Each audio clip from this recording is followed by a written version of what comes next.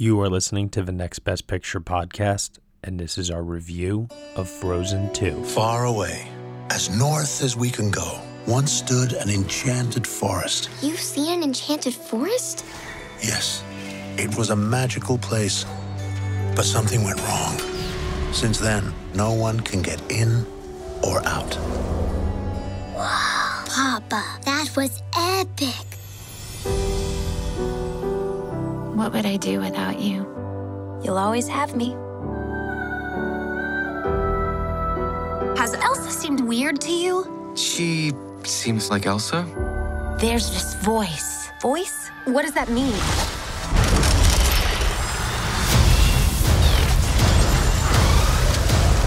Head for the cliffs! I'm gonna blow! I've got you!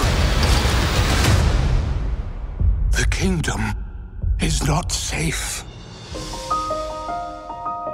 Find who is calling to you. They may have answers. I'm going with you. Anna? No. Excuse me, I climbed the North Mountain, survived a frozen heart, and saved you from my ex-boyfriend, so, I'm coming. That's normal. Where are we? How did you get in the forest? The mist parted for us. Impossible. Where did you learn magic?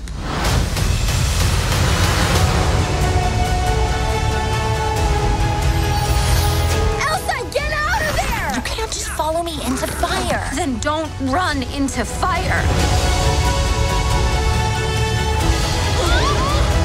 Magic is very alluring. Without you, she may lose herself to it. Protect Arendelle at all costs.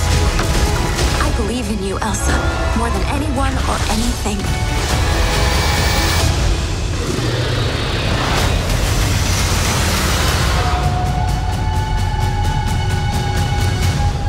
Quick question. Is the whole putting us in mortal danger gonna be a regular thing?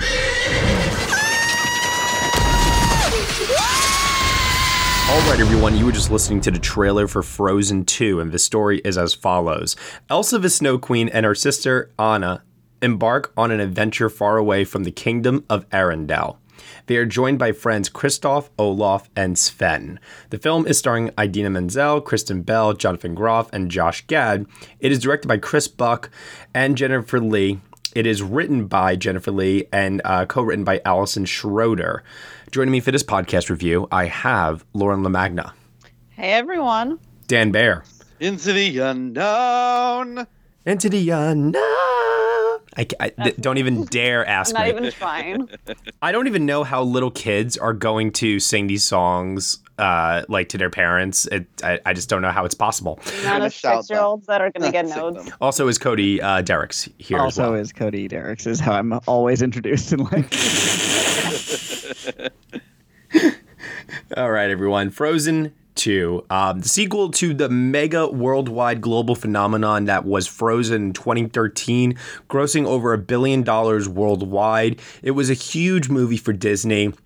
It harkened back in many ways to the movies that I know many of us here grew up watching from the Mouse House, and it was something that I think was fresh, it was new, it was exciting, it had no expectations going in, and as a result, it was a very pleasant surprise for many of us, and it has endured all these 6 years since then, leading up to the sequel, which this time around does have the burden of expectation.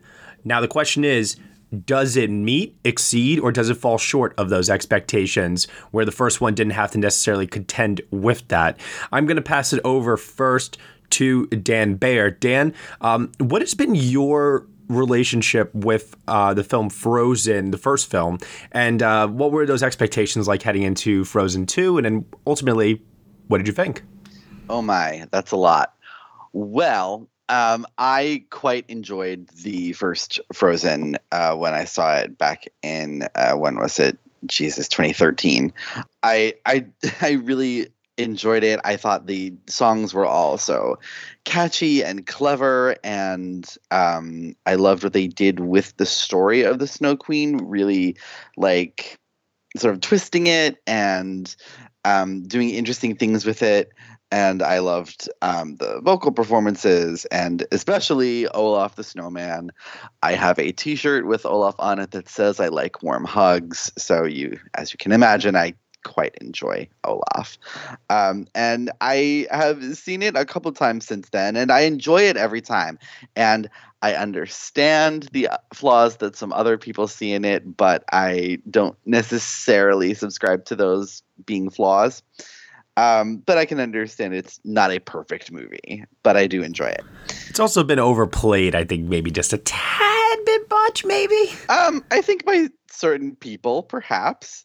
I will say that back when I taught dance classes, I taught tap for a few years, right around the time that Frozen was released. And every class, the girls would walk in, the little girls, like the 6 to 10-year-old girls would walk in and just, we want to dance to Let It Go, Let It Go, Let It Go. And I kept saying, that's not really a tap dance song. But eventually they wore me down, and I put it on, and I just let them have fun, and they ended up agreeing with me, yeah, that's not really a tap dance song. So there you go. It's funny that you say that, like, from the kid's perspective, though, because, like, growing up, I used to rewatch Disney movies all the time. Mm-hmm. And I wonder, I'll even ask my parents over the Thanksgiving holiday what that was like for them, having to endure me watching and rewatching and rewatching and rewatching over and over again, like the same Disney movies. But to me, it was just like, that was my entertainment back then, you know? So for kids nowadays, if they've seen Frozen 500 times, they've seen Frozen 500 times. Yeah, I have absolutely no doubt that that's the case. I know for me, it was Aladdin and Beauty and the Beast that I watched a million times growing up, and I'm sure this is that for this generation. So anyway, I went to Frozen 2, like, with the same amount of nerves that I would go into any sequel to such a highly beloved film. It's always, you know, like, will this match the original? Will they stay true to not just the characters and settings that, you know, the creative team assembled and put together for the first one, but will it live up to what I liked and what I got out of the first one? And for me, the case with Frozen 2 is that it absolutely did. I think it holds up to the first one. I'm not entirely sure that it's better than the first one, but it is at the very least as good. The animation, at any rate, is light years beyond the first one. It's almost unspeakably gorgeous. Mm-hmm. The songs are not as good, but what could be. But overall, I was quite stunned that they did as good a job with this film as they did. All right. All righty. So, expectations met. Moving over now to Lauren. Met, succeeded, or underwhelmed? Where did you land? I'm like having a mixed bag still. Like I might like call myself out for being like super duper young, but I was, I think, in high school when Frozen came out originally. And I was in a theater program in high school. So seeing majority of, you know, musical theater based actors crossing over and being used in a Disney movie was really cool for me. And I'm glad that most of them were used to their full potential in the first one, minus Jonathan Groff, but that was made up in this one, don't worry. And I loved, again, just like what everyone's saying, I loved Frozen. So going into the second one, yeah, I was definitely nervous. I wanted it to be on the same level. And I know, obviously, that's an uphill battle for them to climb. Coming out of it, I wrote in the group chat that I don't think this film was needed. I think Frozen could have stayed on its own and been perfectly fine. And maybe I was thinking, are they just doing this for the dollar? But when I step back and letting myself think about it, I think it's a much more complicated film. It's much more older film with themes. Like, it's really growing with its audience, and it's something that older kids and older people can get a lot out of, which is really cool to see. A much more complicated, intense, raw, emotional story, particularly with Elsa, because I do think the story lies within her. I agree that I think the songs are not as good. There's two that I really like. Some I really don't like in this movie, which wasn't the same with the original Frozen. I loved all of the original songs and I could sing all of them and be perfectly happy.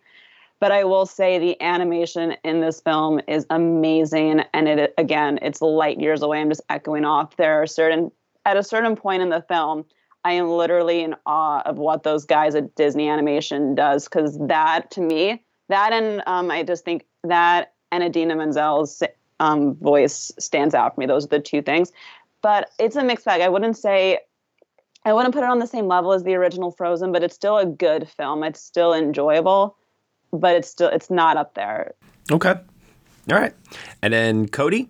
Yes. Same question. So I really enjoy the first one. I think it is both in different ways. It benefits from being a simple yet complex story. I think it is very simple on the surface, but what allowed it to be such a hit is that the characters kind of call for further excavation of their personalities and character traits than are apparent on the screen. And I think it's really easy for kids, especially, to see something to latch on to, especially in the character of Elsa. I mean, it was really the first major depiction of not just like introversion as an okay thing in a child's film, but also any sort of otherness, whether it's I don't know, any sort of label you want to apply to yourself that is outside of the norm or that, you know, you are part of. I think you can find something in Elsa, and that's extra valuable in children who don't see that all the time on screen. And I think that's kind of why it was such a crossover hit with, you know, everybody in the entire world. So I was going into this expecting it to be not as good, and it was not as good as the first one, but I still really enjoyed it. Like everybody else has said, it's way more complex and the story is way deeper than the first one, both in terms of like plot mechanics and also what they're saying with it. And at first that kind of struck me as a little much. Like I found my biggest critique after watching the movie was that I felt like the plot was dragging the characters and thus us along with it rather than having it organically come from decisions the characters make. Like a lot of it was kind of just happening and the characters would say, oh, this means that. So that kind of threw me a little bit. I felt a little unmoored after watching it. But after further reflecting on it, and especially after further listening to the soundtrack, like, you know, a few dozen times yesterday, to be honest, I've really come around to the emotional story they're telling through the songs, because much like the first one, I think the songs are really the heart of the movie and where the movie is working at its best. And especially, again, with the character of Elsa, I think she really defines and gives purpose to why this movie exists, because I also was skeptical. And I think the emotional journey that she goes through is like practically a direct sequel to the emotional journey she specifically goes through in the first one. And just when I thought there was not more to explore with her character, they found new things that can be easily relatable to the audience and are interesting to watch. So I really enjoyed that aspect of it. Yeah, Cody, I think I'm lining up a little bit more with you in this regard, because I said to Dan when we saw it together, I wasn't a big fan of the plot itself, but I really, really liked the growth of the characters. I like spending time with these characters, and I like that each character went on their own very personal journey in this one, and they were exemplified by the songs, but also highlighted by the relationships and the bonds that they all share with one another, especially the sister bond that continues between Anna and Elsa that I really, really appreciate so much, because it's very, very rare that we see like that kind of depiction of such a strong familial bond between sisters on screen, especially in an animated film. And I think that helps to give this a very unique flavor in many ways. So I was very appreciative of that. I love even though it's goofy, I really, really do enjoy Kristoff's journey of wanting to propose to Anna. And, I like all of that. I've never been the biggest Olaf fan, just simply because, you know, comic side relief, like goofiness is not normally my thing. But I understand his function within the story, and I do think that there is some very strong emotional resonance, especially when we get to the third act with that character. It harkened back to what he says in the first film, where he has that scene where he says some people are just like worth melting for. And, you know, that character, for all his goofiness, just has these very, very warm and emotional beats that I'm always constantly surprised they're finding ways to weave that in. So in short, the characters, I was very, very excited to spend more time with them. I was excited to see them get pushed in interesting and new directions. And you're right, Elsa is such a fascinating character, not just in what she is given and how unique she is within this world due to her magical powers, but also because of how she is depicted on screen, like you said, Cody. This like kind of introverted character who is very at war with herself in terms of self-doubt, but also very headstrong and needing to be this leader for her people and for Arendelle, and her sister constantly trying to pull her back from jumping over the ledge, if you will. And I thought like that was very compelling in this movie. And then, of course, there's also a symbolic representation of what Elsa as a character means to so many LGBTQ people out there in the world, that there's undertones of that in the first film with the song Let It Go. And God, I was so happy that they did not give Elsa like a male love interest in this sequel, because I was almost afraid they were going to veer there at some point. And they continue those themes and her what she symbolizes for people within that community, and then once again also exemplified by yet another song that could be used as a metaphor for coming out, if you will. First film, Let It Go. This time around, Show Yourself. And I mean, listen, I'm not a part of that community necessarily. We have some people here on this podcast that are. I would like to hear your guys' thoughts in terms of like what that means to you actually, and how you felt it worked in this sequel. The thing about Show Yourself that I really found specifically literally magical was that they took themes in Let It Go, which is by itself a complete journey. You know, it's not. It ends in a satisfying place for the character and for the story that they're telling. And Show Yourself is, like I said, that specifically is like a direct sequel to Let It Go. Mm-hmm. And that Let It Go is kind of about self-realization, and Show Yourself is about self-empowerment. So while Let It Go is about not hiding what makes you different or special and just, you know, being okay with that, Show Yourself is about loving those things about yourself, is about not just seeing them as something that sets you apart, something that makes you the specifically good person that you are. That's really interesting, Cody, because I had a similar but also completely different interpretation of that number. But like this is my favorite thing about this sequel actually was Elsa's storyline and how it was so obviously an LGBTQ allegory.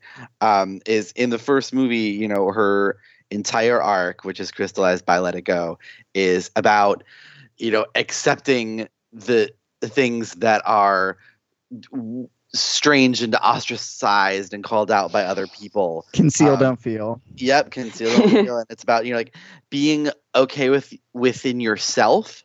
And for me, Show Yourself was about finding your place in the larger world, finding your people, finding, you know, your community, and finding the joy in that after finding the joy in yourself.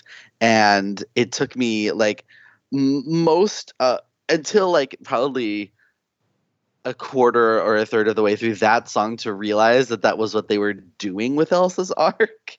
And I think it was about when her mother started singing with her on that song that I completely had a breakdown in my seat in the theater surrounded by children, and like crawled all the way back in my seat, my mouth open, my hands over my mouth, tears streaming to my face. And then meanwhile, he looks over at me, and I'm just like, they just copied "Let It Go." But before I say anything more on that, I do want to say for the record that yes, while structurally, as the song is written as a song, it was like, oh, they're trying to rip off the success of Let It Go and just repeat it to print the dollars. I have to say, for the record, that I've re-listened to the song a bunch of times since then, and I think it is my favorite song in the movie now. I can't help but love this song. I really can't. Definitely my favorite too. It's the best. And when you look at Elsa's journey from the beginning of Frozen 1 to the end of Frozen 2, that's what's so awesome about it, because in the beginning, she's so she's concealing what makes her different, and she's constantly living in fear about it. And then we get to Let It Go, as we all said, where she's saying, okay, screw society, I'm just going to be me and do that. But then when we do get to Show Yourself, it does change from, being who you are and then being proud and accepting and being your true authentic self. Because even at the top of this film, Elsa's she's not sad about where she is. She's very content, but she does know deep down that she's in an environment where she can't truly be her full self, which is why she goes on the journey where she does, where she gets that noise coming from her. Because even though she's content, she's with people that she loves, but it's safe for her. She knows that there is another place where she can grow as a human being, and she's in an environment where she can't grow, where this is the strongest she can get, and that's just not the best for her, which I think once we do get to Show Yourself, and you could see, even though in the costumes were her hair in the first movie starts off being in a tight bun, and then when we get to Let It Go, she lets it go, but it's still in a loose braid. And then when we get to Into the Unknown, we're in a loose ponytail. And then when we finally get to Show Yourself, her hair is fully down, and she is finally saying, okay, I'm me, I'm proud of who I am, I love who I am, and I'm going to do exactly what I feel in me, what I want to do, and where I feel most comfortable, which, as I'm not part of the LGBT community, but as a young woman, I also, identify with that as well, with growing up as well. So that's what's touching with me. And then even in the lyrics of, you're waiting for you. It's not you're waiting for someone to show themselves. You're waiting for you to get ready to grow up to be exactly what you need to be. Exactly, because the title Show Yourself has a double meaning. It's not just, she's not just singing to the spirits that she's trying to wake up, show yourself. She's also self-actualizing, a mantra of, I need to show myself to the world. And I wanted to say for the record that if anyone is listening right now from Disney, highly doubtful, but for the record, if they were, switch the campaign over from Into the Unknown to Show Yourself. Please. I'm surprised they haven't, because Into the Unknown is a very exciting song to listen to, and it is definitely the closer composition-wise to Let It Go, but it is so plot-specific, and Show Yourself is less so, and it's a better song, and it is more applicable to real life, just like Let It Go was. It's more empathetic, and has more meaning. Or at the very least, campaign Lost in the Woods. Well, I mean, let's be honest, that is not going to happen. Not going to happen. But from a purely comedic standpoint, tongue-in-cheek wise, that was by far my favorite conceived song in the movie, because of the 80s rock power ballad homages that they do visually were hysterical to me. So fun. And that was the song that got the biggest reaction. Yeah. Absolutely. When we saw it. Olaf's song, for example, in this film is definitely one that is goofy and, happy-go-lucky and so on and so forth. But Jonathan Groff's song just has such a wink to the audience, the adult audience, if you will, with it, that I just couldn't resist. Yeah, I think that song's definitely for the parents. And I was listening. I was like, oh my God, the reindeer are so going to be the backups. And literally, as I said it, they were going. And I'm just this is exactly what it needs to be. And again, it's good that, Disney Animation is smart enough to understand, the multi-layered audience. And that's definitely, a nod to the adults being we're here for you. It's going to be fine. But with Olaf's song, it was so funny because that's just how I react to stressful situations. I acknowledge it, but then I pretend it's not there. And I'm just wow, I feel seen right there. That's great. But, no, but they're obviously good. This movie, though, bald-faced rewrite of this is same song from the first movie, which I was come on, guys, you're better than this. right? Yeah, there was a little bit of that going on here for sure. I was definitely a fan of Evan Rachel Wood's opening. All is found, as she sings that to the two cute younger versions of the two leading ladies. That I felt, when this movie begins, I really felt the warmth of this film. Like I felt like I was like cozying up in the bed, like the characters were, and just being like, yes, tell me a story, tell me a nice story. That's how I feel about the first one. I find it so immensely watchable, and like Dan said, even though there are flaws, and I acknowledge them, and it really does feel like the movie was not expected to be the global sensation it was, and you can see that in like the plot mechanics and how poorly they spaced out the songs in the movie. But I find it so just comforting is obvious, but it's just a very easy watch and enjoyable that I can't help but love it. And this is definitely Frozen 2 definitely pushes more into a complex story that I imagine they maybe would have tried to tell if they knew the first one was going to be the sensation that it was. But I'm coming around to appreciating this one for what it is rather than trying to compare it to the original. My first reaction was like, this is too much. This is not, the simple story that I liked from the first one. And I like complex stories in general, but it just kind of overwhelmed me a little bit. But the more I sit on it, the more I'm enjoying it. Well, Cody, I get where you're coming from with this, because my biggest problem with this movie overall doesn't actually have to do with the characters. Yeah, the songs are good and I like them. They're not as good as the original, because once again, that's just like, how can you beat the surprise aspect of the original? To this time, it's to be expected, maybe just a little bit more, outside of Jonathan Groff's song, which obviously was a big surprise and definitely a hoot. But from a story standpoint, regardless of the character journeys, the actual story about this enchanted forest, about Arendelle, about the sins of the past, and so on and so forth. I don't want to get into spoilers necessarily, but it's like the trolls come back and they're giving all this exposition. And I said to Dan when it was over, I was like, is it just me, or is this very convoluted for a children's story? And I said, absolutely not. Anyone? Am I alone on this island? So I saw it and I had a similar reaction in terms of like, how are kids going to react to this? This seems almost too much because, I see a lot of movies and not, to my own horn, but I can usually figure out what's going on just because I know how movies work. And this story was there was so much going on and it was so complex that I was like, I don't know how kids are going to react to this or be able to follow this really. And let's also remember too, there is no direct antagonist necessarily. Yes, which I usually like, actually. I appreciate that because that's, how life is. There's not always an obvious antagonist in life. I think that helped with the characters' own personal journeys this time around. Yeah, It was right.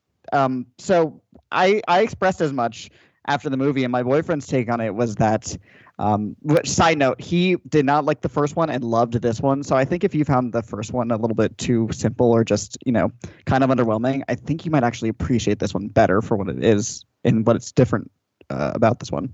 Anyway, his take on it was kids just kind of go along with whatever. So, the characters are saying things like, oh, this means that, or like this magical element is trying to tell us this. And we as adults go, why? But kids probably would say, okay. So I think that is kind of where kids are going to be able to find their feet with this movie. Yeah, I just had a lot of questions as it pertained to the different elements, the air, fire, water, and earth. And just there was a lot in terms of the mythology of this enchanted forest, the people that were involved with it, and so on and so forth. That you're right, Cody. I as an adult audience member did find myself asking why a lot, and I was having a hard time not following it. I did follow it. It was just more of I asked myself, does this need to be so steeped within mythology to the point that it's making me find it's making this a little hard to follow. I still followed it. It run the risk of losing me. No, yeah, that could be the weakest part for me because I do think the plot is weak because it goes in so many different directions, in my opinion, which I think definitely can lose kids. But yeah, as you said, kids kind of agree, so I get that.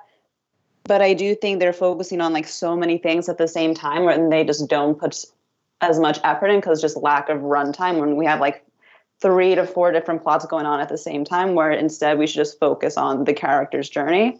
So that's where, the questions for me come in. Okay, like, why is this happening? What does this mean? But we're already moving on to the next thing. And then right.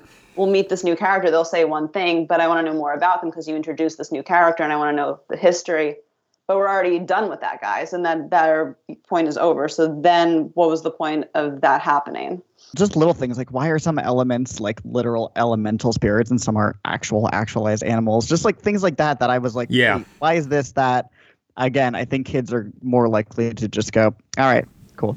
Yeah, and then by the time we got to the end of the movie, I was thinking to myself, like, there's so many themes of this film, and there's so many messages about home, about land, about its people, about sins of the past, about familial bond, about water having memory. That was so amazing. But I just remember thinking to myself, I thought this movie was almost trying to make a comment on so much. And in the end, it does touch upon everything a little bit, but I never felt like it ever crystallized into one thing necessarily. And I don't know if that's still a fault or if it's a good thing. Yeah, I like that it touched on so much. I also was like, I kind of went along with this movie, as I do with most movies intended for a young audience, with the mindset of like, just accept whatever is presented on screen and just go along with it. And giant rock giants. Yeah, and exactly. And I think that the structure of this movie, it kind of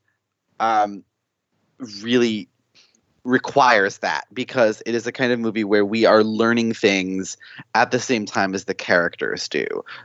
There's no dramatic irony. We don't know something that they don't and are waiting for them to figure it out. We discover all these things along with them.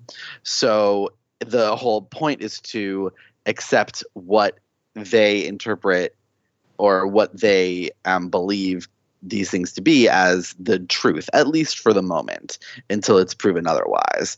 And for me, that worked really, really well. And I like that it is touching on so many themes, because for me, that helps rewatchability. Yeah, I'll be very curious to see how it does play on a rewatch, for sure. I definitely intend to rewatch it. I have a feeling that due to some younger members of my family, it'll be inescapable for me to avoid having to rewatch the film. But one thing I do want to shower praise on with this film, unconditionally so, is this is a huge leap forward from the first film in terms of the animation. Oh, God. Hell yeah, it is. The lighting, the detail, the elements in terms of, like I was saying before, there's air, fire, water, earth. Like, these are actual components that make up a large part of the movie. Those are all so realistic and so well done. The water effects, I mean, like that scene with Elsa at the sea is unbelievably real to me in terms of the way the water just... I don't know how far we're going to be able to go at a certain point with animation, because the photorealism of it is at a point where it's just indiscernible. I mean, we're at that point. Disney did The Lion King this year entirely CGI and touted it as live action, and no one blinked an eye. Well, I blinked several eyes, but I blinked several eyes, but not at that. Sure. Yeah, because I rewatched the first one the day before seeing this one, and I remember when it came out being like, wow, this is beautiful. But on a rewatch, and I think this is a problem with CG animation in general, is that it ages poorly, unlike hand-drawn, which is why I have an affection for hand-drawn, obviously. But this one really did stun me. The water scene in particular, I agree, Matt. There's a reason that was in the first teaser trailer, and that was kind of the entire trailer. I mean, you really feel the weight of it and the danger of it, but also the beauty of it. There's also a scene where Anna emerges like from a cave, and the sun is out, and I remember she just puts her hand like over her face, and just the shadow of her hand like cast on her face with the light and everything. I just looking at it, I'm like, man, these lighting effects are insane, But also on the opposite end of the spectrum with the fantasy part of the animation, what they do with Elsa in particular with her magic, like the show yourself sequence, is beautiful. And everything that she does, they have so much fun with this character, from like her hair to her costume to the actual magic, and the contrast between, you know, the light and the dark with her is so breathtakingly gorgeous. Show yourself, like just in general with the song and the sequence and the animation and the voice acting. Show Yourself is my favorite part of the film, I want to say. And then it's the water scene right after that. Because what they do with her, they just have so much fun, and it's so friggin' gorgeous. And I don't know how they do it. I don't know how you can step up from that. But I remember watching it and being like, oh, I did not have words after I saw it, just because Elsa's taken some like architecture class or something, because when she's like making those snowflakes, it's unbelievably gorgeous and perfect. And again, it just like goes into the transformation of her from, you know, in the first film to the second film. So what they do as animators with the fantasy element of the animation is just as amazing as, you know, the realism of it as well. And then also moving over in terms of praise, I want to single out the cast, the voice cast of everyone involved here. I know I said before that I was so excited to spend more time with these characters, and you know, part of that is because of the performances, the vocal performances that these actors do bring to these characters that make them so memorable and so distinctive to us. I know that from a singing perspective, Idina Menzel is Queen. I get that for a lot of people. But for me, in terms of just vocal performance, Kristen Bell as Anna has always been my MVP of the first film and of this film as well. And I just absolutely love the qualities that she brings to that character that makes her feel so real, so relatable, and so likable at the same time. 100% agreed.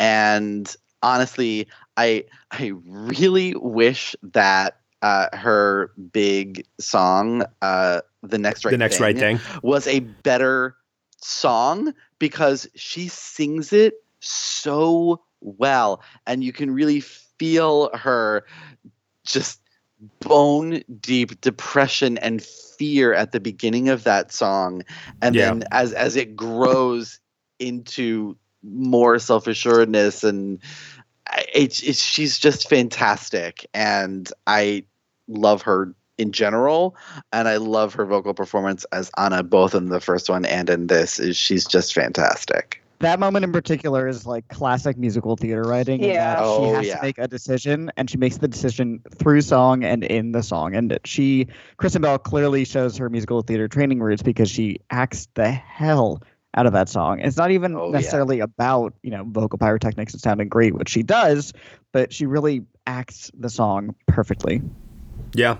Yeah, that's what like sold the film for me for the first Frozen, and Kristen Bell does it again in Frozen 2. When she sings, her voice cracks a little bit, because, you know, she first does it in the first film with Do You Want to Build a Snowman, when she's like trying, when it's adult Anna asking her to open the door. There's a little bit of a crack, and she does it again here in this song, which is so human and intimate and great. And that's where I think Kristen Bell shines. And I do think her and Idina Menzel, I mean, it's hard to compete with her, but they do mix together so perfectly.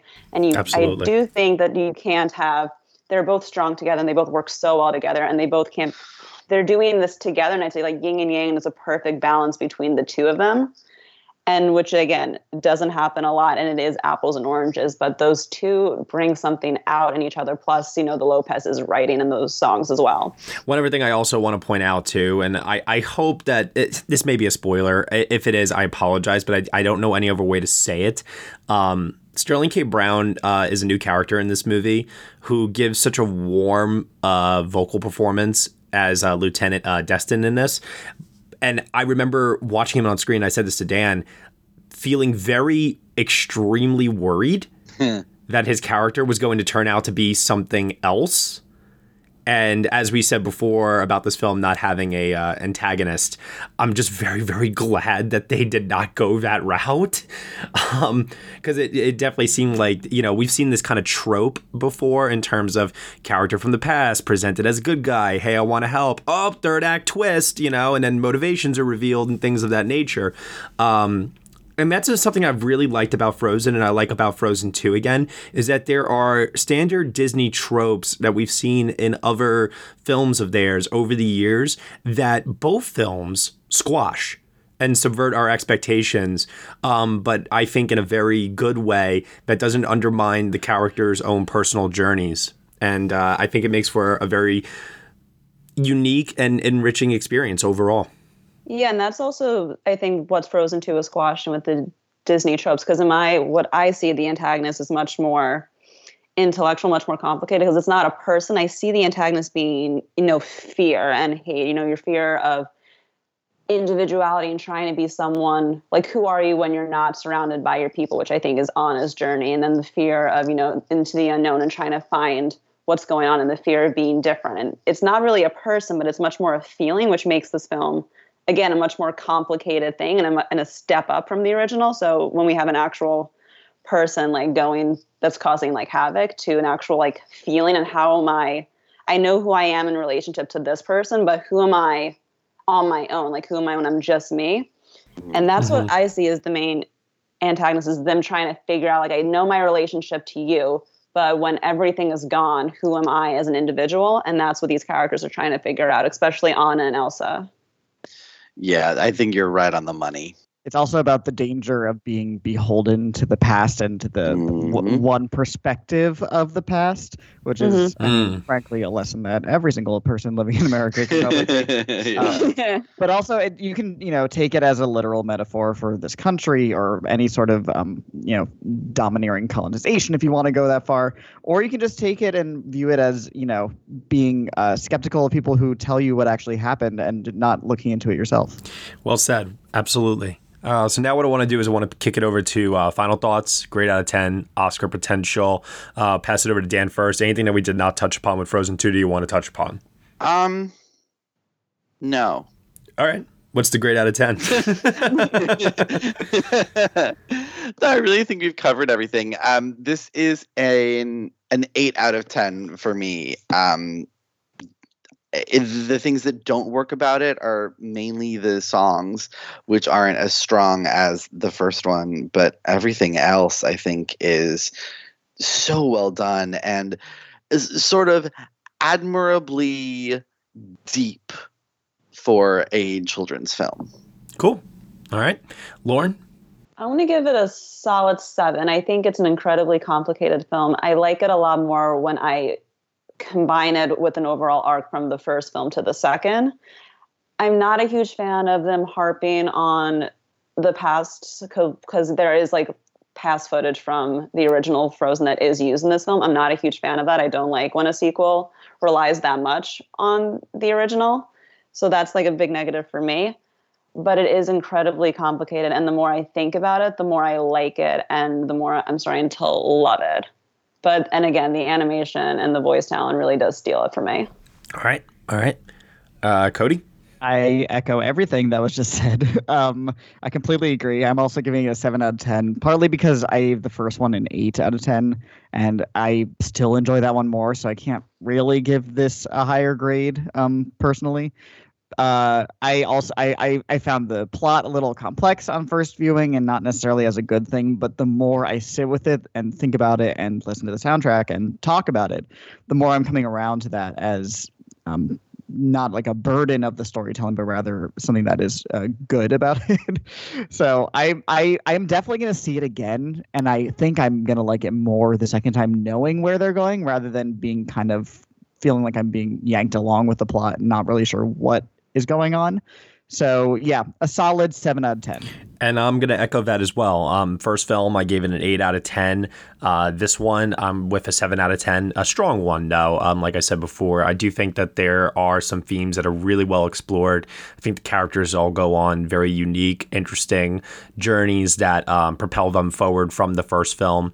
And I also think the animation is a step up. My problems, once again, just come back sometimes to the convoluted nature of the story and some of the mythology that's steeped within it. I was often wondering if this would be too hard for children to follow. And then there were just some, listen, I get it. At the end of the day, you have to appeal to both kids and adults. And I think there are some jokes in this movie that definitely do both. There's a great scene with charades where they deliberately make fun of Elsa and her that I thought was hysterically tongue-in-cheek for everybody. And then there were some, jokes in here that just, I was like, that's kind of lame. But you know what? Those are for the kids. I know they're not for me. And that's totally okay. I don't look at that as a fault so much. Just more of like, listen, in an attempt to please everybody, I don't think you're going to fully please everybody. You'll just kind of meet them halfway or a little bit more so. And that's where I'm kind of at with this, where I don't think it's as fresh as the original. I think it was burdened with expectation heading into it. For me, those expectations weren't exceeded. They were met. So 7 out of 10 feels right to me. I am going to rewatch it. I'm excited to rewatch it. I've been listening to the soundtrack since I saw it, and I have actually been enjoying the songs more than I thought I would. Even like the opening number, the Some Things Never Change, which is kind of like the oh my God, everything is all happy and isn't our kingdom so great and everything kind of song. Another bald-faced rewrite of the song in the same position from the first movie. Oh, I don't think it's that obvious. I think it's a nice kind of catching up with the characters. And I think it's even used the same melody at one point, and at that point I was like, oh, that's a Dan's not wrong. Yeah, didn't bug me. Yeah, I know. I get it. We're I get checking it. in and we're like, we're going, okay, Yeah, so reintroduce them. tell me, Yeah. yep. Tell me more about Frozen. The world of Frozen. Agreed. But then when there were two other rewrites of songs from the first movie, I was like, okay, this is just getting out of hand now. 2 Oscars and $1 billion later, I can't really blame them. No, exactly. And so, speaking of which, in terms of the Oscars here, I think we're all in agreement that the same 2 nominations are on the table that they converted into wins for the first film. That was Best Animated Feature, Best Original Song. I want to emphasize one more time that I really, really think they should switch their campaign from Into the Unknown to Show Yourself. Are they only submitting Into the Unknown? Do we know that? Probably. That's the one they're pushing. We don't know that it'll be the only one. They're definitely pushing that as the single, which it makes sense. It's the most like single-y song there. Right. And I know Let It Go is the only one they pushed from the original, so I get why they're only pushing one, but I don't know. Maybe they want to push the Idina. Yeah, they want to push the Idina Menzel song because it's like Idina Menzel, and I get that she's a great singer, but I do think "Show Yourself" just says so much more, and just of the accepting and being proud, and yeah, it involves more people and there's more going on, but it's just I just think that is the song of the film, and I think that's the song people are going to connect to more than Into the Unknown, even though it might be more catchy, it might be more likely to, I guess, go on the radio and all that stuff. It reminds me of last year when Mary Poppins Returns in the first round of awards, they were pushing Triple Life Fantastic because it was the more exciting song. It was the song that harkened back more specifically to a specific song from the original.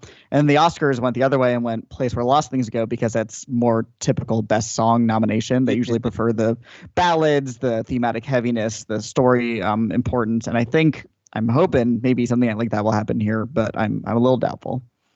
Yeah. The biggest question I have on my mind of all is now that you've seen this, and obviously we've all seen Toy Story 4 and some other animated feature contenders outside of stuff like, say, like I still haven't seen Weathering with You. I just recently saw I Lost My Body, and there are like 1 or 2 more that I do want to like catch up on. But kind of like looking at the field as it is right now, do we think that Frozen 2 is going to win Best Animated Feature? So my initial reaction when the first reactions to Frozen 2 were coming out is that I thought it would win this category. My theory was that Frozen, the first one, won, like you said, Best Animated Feature and Best Original Song. And there's a very, very, very good chance that this is going to repeat at least those nominations. Whereas Toy Story 4, it's following up a movie that was nominated for Best Picture. And we know Toy Story 4 is not going to be nominated for Best Picture. So I thought it would maybe pale in comparison and they would maybe look to Frozen 2 since it seems on paper to be more of an Academy success in line with this first one. But after seeing Frozen 2, I really think they might, at the very least, default to Toy Story 4, which we've seen them do before with Pixar with something like Brave. It does also have a higher critical consensus than Frozen 2 right now. Yes, and I think it's a better movie personally, even though I'm maybe a little bit more passionate about Frozen 2. But I think Toy Story 4 probably is a better movie on paper, and I think it would be very easy for Academy voters to, at the very least, default to it, and that's where I'm at right now. See, I'm being bold right now, and I'm predicting actually there to be a split.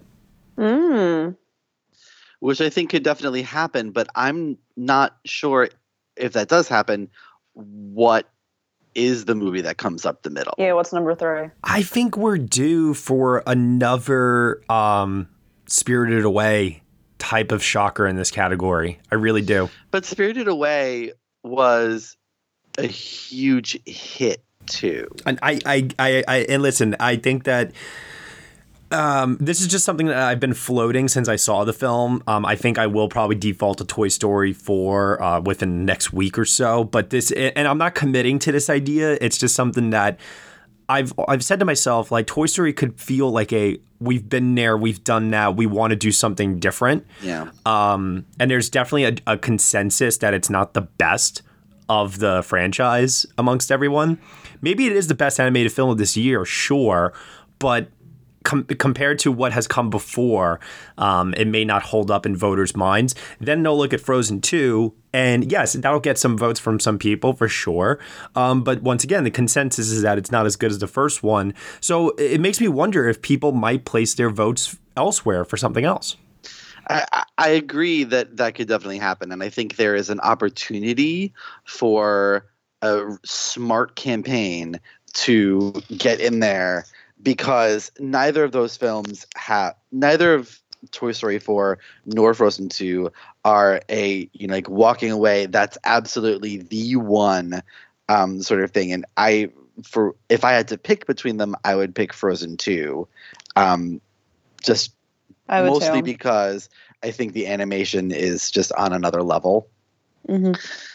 But I don't see any of the more indie foreign contenders getting enough momentum to come in there and sweep it away.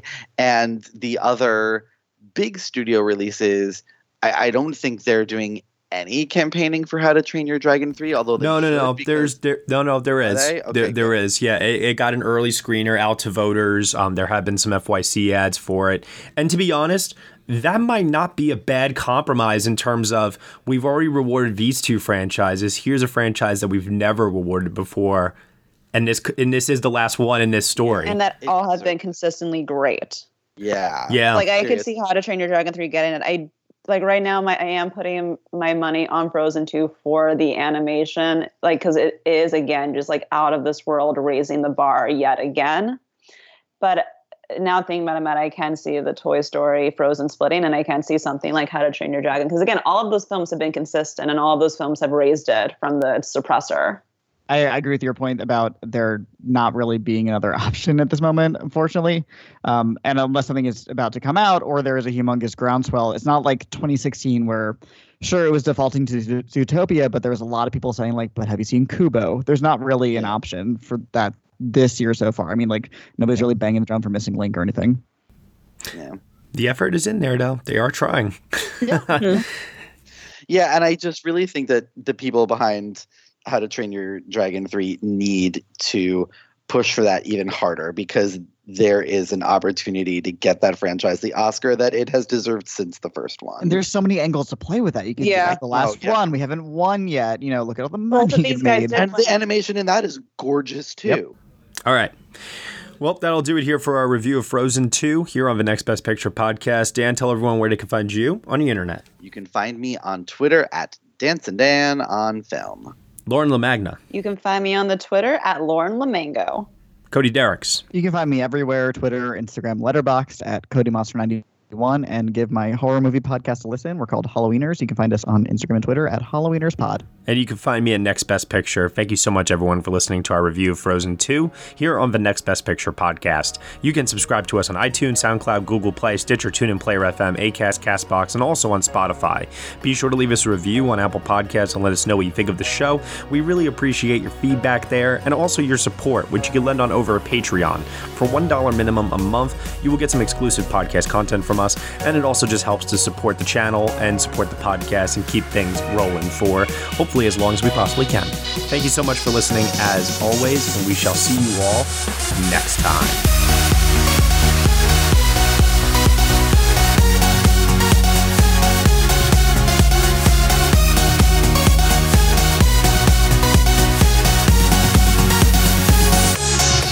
You know how at like parties and stuff, like little kids will take microphones and they'll like try to sing like Let It Go and things like that, or they do like the sing along and everything. I just remember telling Dan, like, you know, oh God, we're gonna have to like listen to like 4-year-olds be like, shut yourself. There's gonna and be stuff so like that. many like 10-year-olds getting no's, and they're gonna like. I know, the poor babies.